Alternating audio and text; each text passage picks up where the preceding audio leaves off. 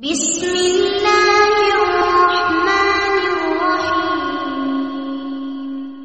السلام عليكم ورحمة الله وبركاته. الحمد لله رب العالمين والصلاة والسلام على أشرف الأنبياء والمرسلين نبينا محمد وعلى آله وصحبه أجمعين. أما بعد. அன்பார்ந்த சகோதர சகோதரிகளே, ரமதானுடைய தொடர் வகுப்பில் நாம் அல் அஷரத்துல் முபஷரூன பில் ஜன்னா, சொர்க்கத்தை கொண்டு நன்மாராயம் சொல்லப்பட்ட 10 நபித்தோழர்களுடைய செய்திகளை சுருக்கமாக பார்த்து வருகிறோம். இன்றைய தொடர் வகுப்பிலே நாம் சூனத்தை கொண்டு நன்மாராயம் சொல்லப்பட்ட 10 நபித்தோழர்களில் இறுதியானவர் 10வது தொடரிலே சயீத் இப்னு ஸைத் ரலியல்லாஹு அன்ஹு அவர்களை பற்றி பார்க்க இருக்கிறோம். அன்புக்குரியவர்களே, இவர்களுடைய முழு பெயரை நாங்கள் பார்க்கும் பொழுது ஹுவ Saeed ibn Zaid ibn Amr ibn Nufail al Qurashi. Zaid ibn Amr என்பவருடைய மகனாக இவர் இருக்கிறார், சயீத் ரலியல்லாஹு அன்ஹு. அதேபோன்று இவரும் மக்காவிலே குறைஷி கோத்திரத்தைச் சேர்ந்தவர். இவருடைய தாயுடைய பெயரை பார்க்கும் பொழுது சயீத் இப்னு ஸைத் ரலியல்லாஹு அன்ஹுடைய தாயுடைய பெயர் ஃபாத்திமா பின்து பஅஜா என்று சொல்லக்கூடிய பெயராக இருக்கிறது. அதேபோன்று சயீத் இப்னு ஸைத் ரலியல்லாஹு அன்ஹுடைய குன்னியத் புனை பெயராக அபு ஸைதாக இருக்கிறது. இவருடைய தந்தையுடைய பெயரும் ஸைத். அதேபோன்று இவருக்கு புனை பெயராக குன்னியத்தாக அவர் அபு ஸைத் என்று சொல்லக்கூடிய பெயரை அவர் எடுக்கிறார். அன்புக்குரிய சகோதர சகோதரிகளே, சயீத் இப்னு ஸைத் ரலியல்லாஹு அன்ஹு அவர்கள் அவர்களுடைய சகோதரி ஆத்திகா பின்து ஸைத் இவர் சயீத் இப்னு ஸைத் ரலியல்லாஹு அன்ஹுடைய சகோதரி ஆத்திகா பின்து ஸைத் ரலியல்லாஹு அன்ஹா அவர்கள் உமர் இப்னு கத்தாப் ரலியல்லாஹு அன்ஹு அவருடைய மனைவியாக இருக்கிறார்கள்.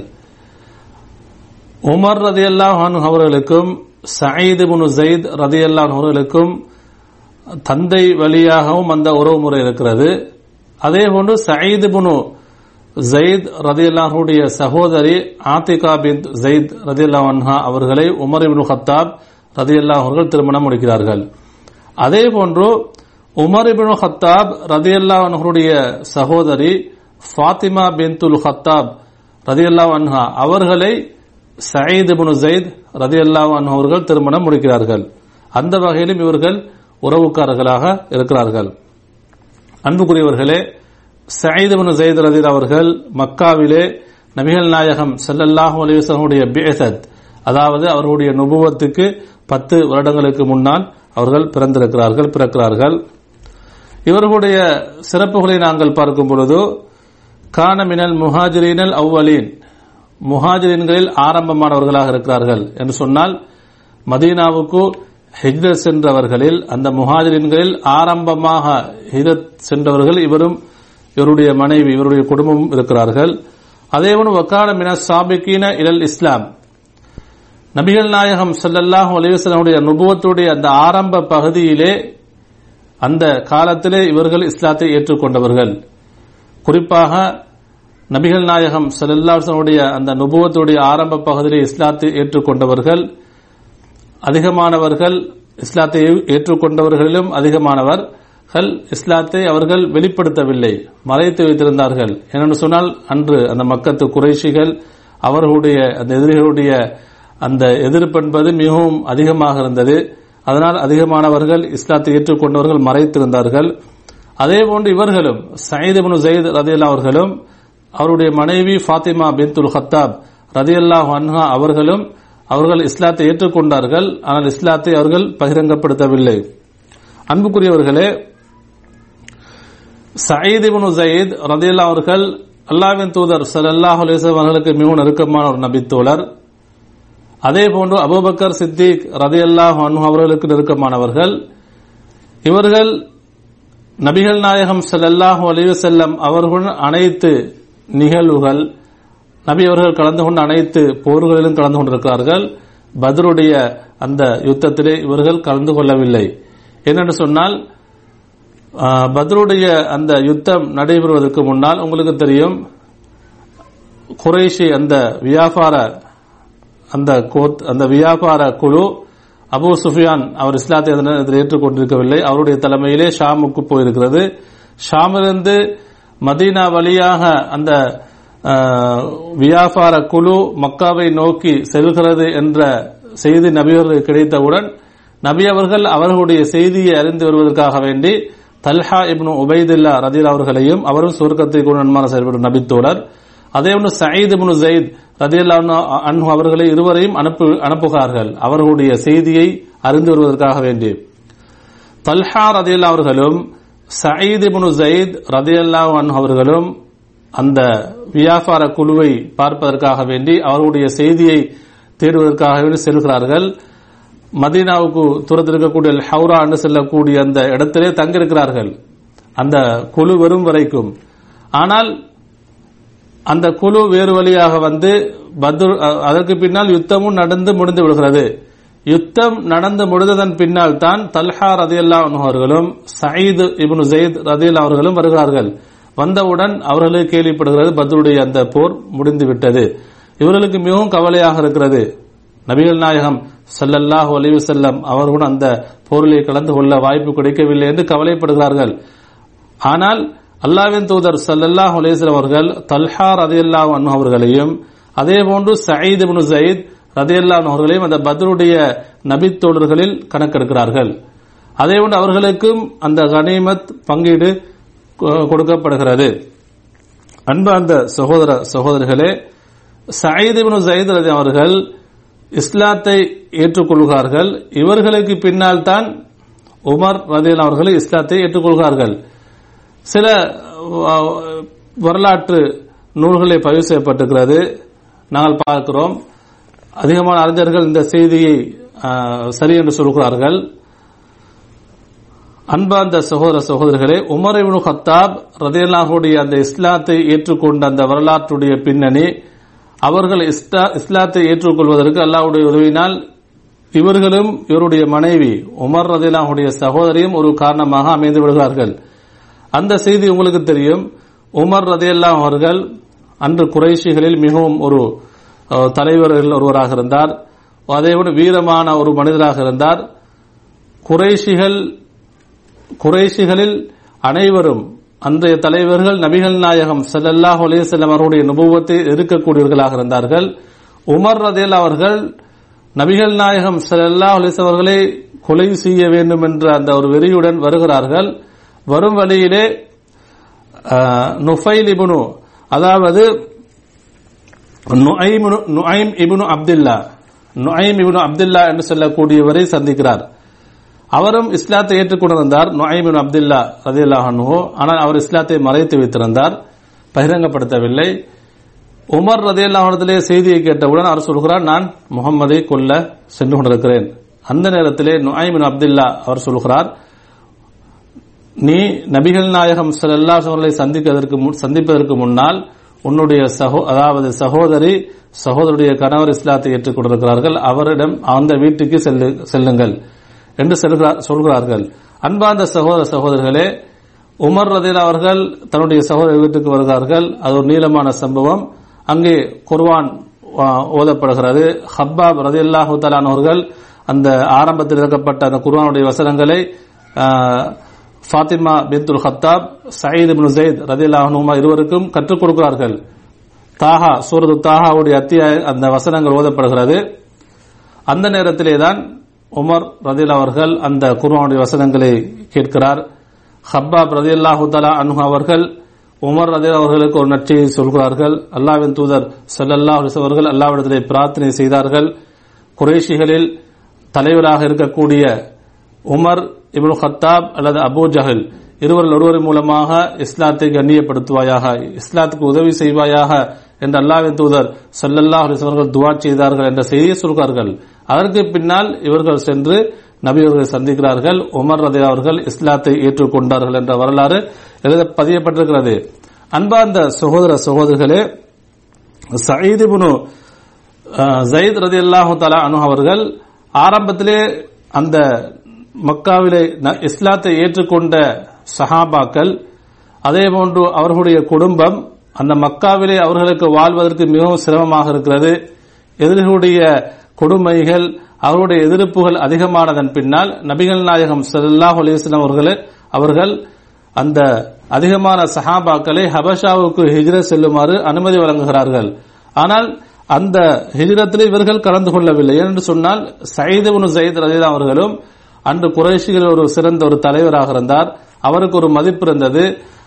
அவரை எதிர்ப்பதற்கு அன்று குறைஷிகள் அதிகமானவர்கள் அதாவது தயங்கினார்கள். அதனால் இவர்கள் ஹிஜ்ரத் செல்லவில்லை. இவர்கள் மதீனாவுக்கு தன்னுடைய குடும்பத்துடன் ஹிஜ்ரத் சென்றவர் ஆரம்பமானவர்களாக இருந்து கொண்டிருக்கிறார்கள். அன்பார்ந்த சகோதர சகோதரர்களே, அதேபோன்று உங்களுக்கு தெரியும் உமர் இப்னு கத்தாப் ரலியல்லாஹு தஆலா அன்ஹு அவர்களுடைய அந்த வஃபாத்துடைய சந்தர்ப்பத்திலே, அவர்கள் சக்கராத்துடைய அந்த நேரத்தில் இருக்கும் பொழுது அவர்களுக்கு பின்னால் ஹலீஃபாவாக தெரிவு செய்யப்படுவதற்கு அஹ்லு ஷூரா என்று சொல்லக்கூடிய 6 உறுப்பினர்களை, நபித்தோழர்களை, அந்த நபித்தோழர்களும் சுருக்கத்தை கொண்டு நன்மாராயம் சொல்லப்பட்ட நபித்தோழர்கள் 6 பேரை நியமித்து செல்கிறார்கள். அந்த 6 பேரில் இவர் இருக்கவில்லை. அன்புக்குரியவர்களே, என்னென்னு சொன்னால் சயீத் இப்னு ஸைத் ரலியல்லாஹு அவர்கள் நபிகள் நாயகம் ஸல்லல்லாஹு அலைஹி வஸல்லம் அந்த காலத்திலே அவர்கள் இருக்கும் பொழுதும் எந்த ஒரு பொறுப்புக்கும் அவர்கள் முன்வருவதில்லை. மிகவும் பணிவுள்ள ஒருவராக இருந்தார். அதேபோல் அபூபக்கர் சித்திக் ரலியல்லாஹு அன்ஹு அவருடைய அந்த ஹிலாஃபத்துடைய ஆட்சி காலத்திலும் இவர் எந்த ஒரு பொறுப்பையும் ஏற்கவில்லை. அதேபோன்றுதான் உமர் இப்னு கத்தாப் ரலியல்லாஹு அன்ஹுடைய அந்த காலத்திலும் இவர் பொறுப்பு ஏதாவது ஒரு பொறுப்பு கொடுக்கப்பட்டால் பின்வாங்கக்கூடியவராக இருந்தார். மிகவும் பணிவுள்ளவராக இருந்தார். அந்த பொறுப்பை சுமப்பதற்கு இவர் மிகவும் பயப்படக்கூடிய ஒரு சிறந்த ஒரு மனிதராக இருந்தார். அன்பார்ந்த சகோதர சகோதரர்களே, உமர் இப்னு கத்தாப் ரலியல்லாஹு தஆலா அன்ஹு அவர்கள் அந்த அஹ்லு ஷூரா, அந்த அடுத்த அவருக்கு பின்னால் தலைவராக தெரிவு செய்யப்படக்கூடிய அந்த குழுவில் தன்னுடைய அதாவது மச்சான் சகோதரருடைய கணவர் இவரை தெரிவு செய்யவில்லை. ஏனென்று சொன்னால் உமர் ரலியல்லாஹு அவர்களும் நீதமாக நடந்து கொள்கிறார்கள். ஏனென்று சொன்னால் இவரையும் அந்த குழுவிலே சேர்த்து விட்டால் உமர் ரலியல்லாஹு அவர்கள் நினைக்கிறார்கள், என்னுடைய குடும்ப ஒரு உறுப்பினரை நான் சேர்த்து விட்டேன் என்று மக்கள் நினைப்பார்கள். அதனால் அவர்கள் அதை விரும்பவில்லை. அதேபோன்று சயீத் இப்னு ஸைத் ரலியல்லாஹு அன்ஹு அவர்களும் அதற்கு அவர்கள் விருப்பம் கொள்ளவில்லை. அவர்கள் மிகவும் பணிவுள்ள ஒருவராக இருந்தார்கள்.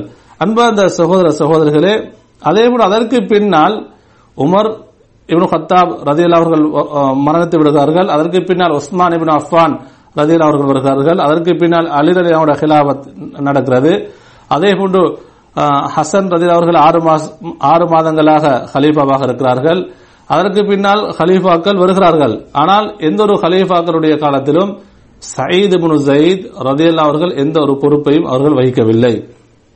அன்புக்குரிய சகோதர சகோதரர்களே, அலி இப்னு அபி தாலிப் ரலியல்லாஹு அவருடைய வஃபாத்துக்கு பின்னால் ஹசன் ரலியல்லாஹு தஆலா அவர்கள் குறிப்பிட்ட ஒரு மாதங்கள் ஹலீஃபாவாக இருக்கிறார்கள். அதற்கு பின்னால் அதாவது முஆவியா இப்னு அபி சுஃபியான் ரலியல்லாஹு அவர்களுக்கும் ஹசன் ரலியல்லாஹு அவர்களுக்கும் ஒரு சமாதான உடன்படிக்கை நடைபெறுகிறது. சயீத் இப்னு ஸைத் ரலியல்லாஹு அவர்கள் அதாவது முஆவியா இப்னு அபி சுஃபியான் ரலியல்லாஹு அவர்களுக்கு பைஅத் செய்கிறார்கள். அன்பார்ந்த சகோதர சகோதரிகளே, சயீத் இப்னு ஸைத் ரலியல்லாஹு அவர்கள் முஆவியா ரலியல்லாஹு அந்த ஹிலாஃபத்திலே மதீனாவுக்கு தூரமாக இருக்கக்கூடிய அகீக் என்று சொல்லக்கூடிய அந்த பிரதேசத்திலே வாழ்ந்து வருகிறார்கள். மதீனாவுக்கு பொறுப்பாக மர்வான் என்று சொல்லக்கூடியவர் கவர்னராக அமீராக நியமிக்கப்பட்டிருக்கிறார். அந்த நேரத்திலே ஒரு நிகழ்வு நடைபெறுகிறது. சயீத் இப்னு ஸைத் ரலியல்லாஹு அவர்கள் அல்லாஹ் அவர்களுக்கு வழங்கிய ஒரு பாக்கியம்தான் அவர்களுடைய துஆ ஏற்றுக்கொள்ளப்படக்கூடியதாக இருந்தது. அவர்கள் ஏதாவது துஆ செய்தால் அல்லாஹு தஆலா அதை ஏற்றுக்கொள்வான். அப்படி ஒரு சிறந்த ஒரு நபித்தோழராக இருந்தார்கள். மர்வான் அவர் கவர்னராக இருக்கிறார். அவரிடத்தில் ஒரு வழக்கு வருகிறது. அதாவது அர்வா பின்து உவைஸ் என்று சொல்லக்கூடிய ஒரு பெண்மணி சயீத் இப்னு ஸைத் ரலியல்லாஹு தஆலா அன்ஹா அவர்களுக்கு எதிராக ஒரு வழக்கை தொடுக்கிறார். வந்து சொல்கிறார் மதீனா கவர்னரிடத்திலே, இதோ சயீத் இப்னு ஸைத் என்னுடைய ஒரு நிலத்தை அநியாயமாக அபகரித்து விட்டார் என்று சொல்கிறார். அன்பார்ந்த சகோதர சகோதரர்களே, மக்கா அந்த அதாவது மதீனா அமீர் மர்வான் அவர் சயீத் இப்னு ஸைத் ரலியல்லாஹு அவர்களை அழைத்து விசாரிக்கிறார்கள். அந்த நேரத்திலே சயீத் இப்னு ஸைத் ரலியல்லாஹு தஆலா அன்ஹு அவர்கள் சொல்கிறார்கள், அதாவது நான் அனகுந்து ஆஹுது மின் அர்திஹா ஷிப்ரன், அதாவது அல்லாஹ்வின் தூதர் ஸல்லல்லாஹு அலைஹி வஸல்லம் அவர்கள் சொல்ல நான் கேட்டிருக்கிறேன், மன் அஹத ஷிப்ர மினல் அர்தி ظுல்மன் துவ்விகஹு இலா சபஇ அரதீன், யார் ஒருவர் பிறருடைய ஒரு நிலத்துடைய ஒரு சான் அளவை அநியாயமாக அபகரித்தாலும் எடுத்தாலும் அல்லாஹு தஆலா நாளை மறுமையுடைய நாளில் 7 பூமிகளை அவருடைய கழுத்திலே அதாவது போட்டு அவரை தண்டனை செய்வான், அவர் அப்படி வேதனை செய்யப்படுவார் என்று கேட்டதன் பின்னாலும் நான் இப்படி செய்வேனா என்று சயீத் இப்னு ஸைத் ரலியல்லாஹு அவர்கள் அதை மறுக்கிறார்கள். அன்பார்ந்த சகோதர சகோதரிகளே, இந்த நேரத்திலே மர்வான் அவரும் சயீத் இப்னு ஸைத் அவருடைய சிறப்பு அவருக்கு தெரியும். சொர்க்கத்தை கொண்டு நன்மாராக செல்லப்பட்ட ஒரு சிறந்த நபித்தோழர், எந்த ஒரு பொறுப்புக்கும் முன்வராதவர். அதாவது அவர்கள் அந்த வழக்கை நீக்கிவிடுகிறார்கள். சயீத் இப்னு ஸைத் ரலியல்லாஹு அவர்கள் சொல்கிறார்கள், அந்த பெண்மணி சொல்வது போன்று அந்த நிலத்தை அவருக்கே வழங்கிவிடுங்கள் என்று சொல்லிவிட்டு அதற்கு பின்னால் சயீத் இப்னு ஸைத் ரலியல்லாஹு அவர்கள் ஒரு பிரார்த்தனை செய்கிறார். என்ன பிரார்த்தனை என்று சொன்னால், அல்லாஹ்விடத்தில் ஏன் அநீதி இழைக்கப்பட்டிருக்கிறார், ஒரு அதாவது அன்றைய ஒரு சிறந்த மனிதர், நம்பிக்கையான ஒரு மனிதர், நபி அவர்களினால் சுவர்க்கத்தை கொண்டு நன்மாராக சொல்லப்பட்ட ஒரு சிறந்த நபித்தோழர், அன்று மக்களிடத்திலே அதாவது நல்ல மரியாதையான ஒரு சிறப்புக்குரியவர், அவருடைய அதாவது மான விஷயத்திலே அநியாயமாக சொல்லப்படுகிறது. அதனால் சயீத் இப்னு ஸைத் ரலியல்லாஹு தஆலா அன்ஹு அவர்கள் அல்லாஹ்விடத்தில் துஆ செய்கிறார்கள், இன்கான் அல்லாஹும்ம இன்கானத் காதிபத்தன் ஃபஅம்மி பஸரஹா வக்துல்ஹா ஃபி அர்திஹா. அவர்கள் சொல்கிறார்கள், இந்த பெண்மணி இந்த பெண் உண்மை பொய் சொல்லக்கூடியவர்களாக இருந்தால் யாழ் இவருடைய பார்வையை நீக்கிவிடுவாயாக. அதே போன்று அவள் எந்த நிலத்துக்காக வேண்டி நிலத்துடைய விஷயத்திலே அவள் எனக்கு எதிராக வழக்கு தொடுத்திருக்கிறாளோ, அநியாயமாக என் மீது பழி சுமத்துகிறாளோ, அந்த நிலத்திலே அவள் மரணிக்க வேண்டும், மரணிக்க செய்வாயாக என்று துஆ செய்கிறார்கள். அன்பார்ந்த சகோதர சகோதரிகளே, இது சஹீஹ் முஸ்லிமில் பதிவு செய்யப்பட்டிருக்கிறது. இந்த ஹதீஸை அறிவிக்கக்கூடிய அறிவிப்பாளர் சொல்கிறார், நாங்கள் பார்த்தோம் அந்த பெண்மணி பிற்காலத்தில் அவருடைய 2 கண்களுடைய பார்வையும் இழந்து விடுகிறார். அவர் செல்லும் பொழுது கஷ்டப்பட்டு சிரமப்பட்டு தான் நடந்து செல்வார். அந்த அளவு அவர் சிரமப்பட்டார். அவரிடத்தில் கேட்கப்பட்டது, உங்களுக்கு இந்த நிலைமை ஏன் வந்தது? அவர் சொன்னார், அந்த பெண்மணி சொல்கிறாள், அசாபத்னி தஅவத்து சயீத், சயீத் இப்னு ஸைத் அவருடைய அந்த துஆ என்னுடைய விஷயத்திலே பலித்து விட்டது, அல்லாஹ் தஆலா ஏற்றுக்கொண்டு விட்டான் என்று அவர் சொல்வார்.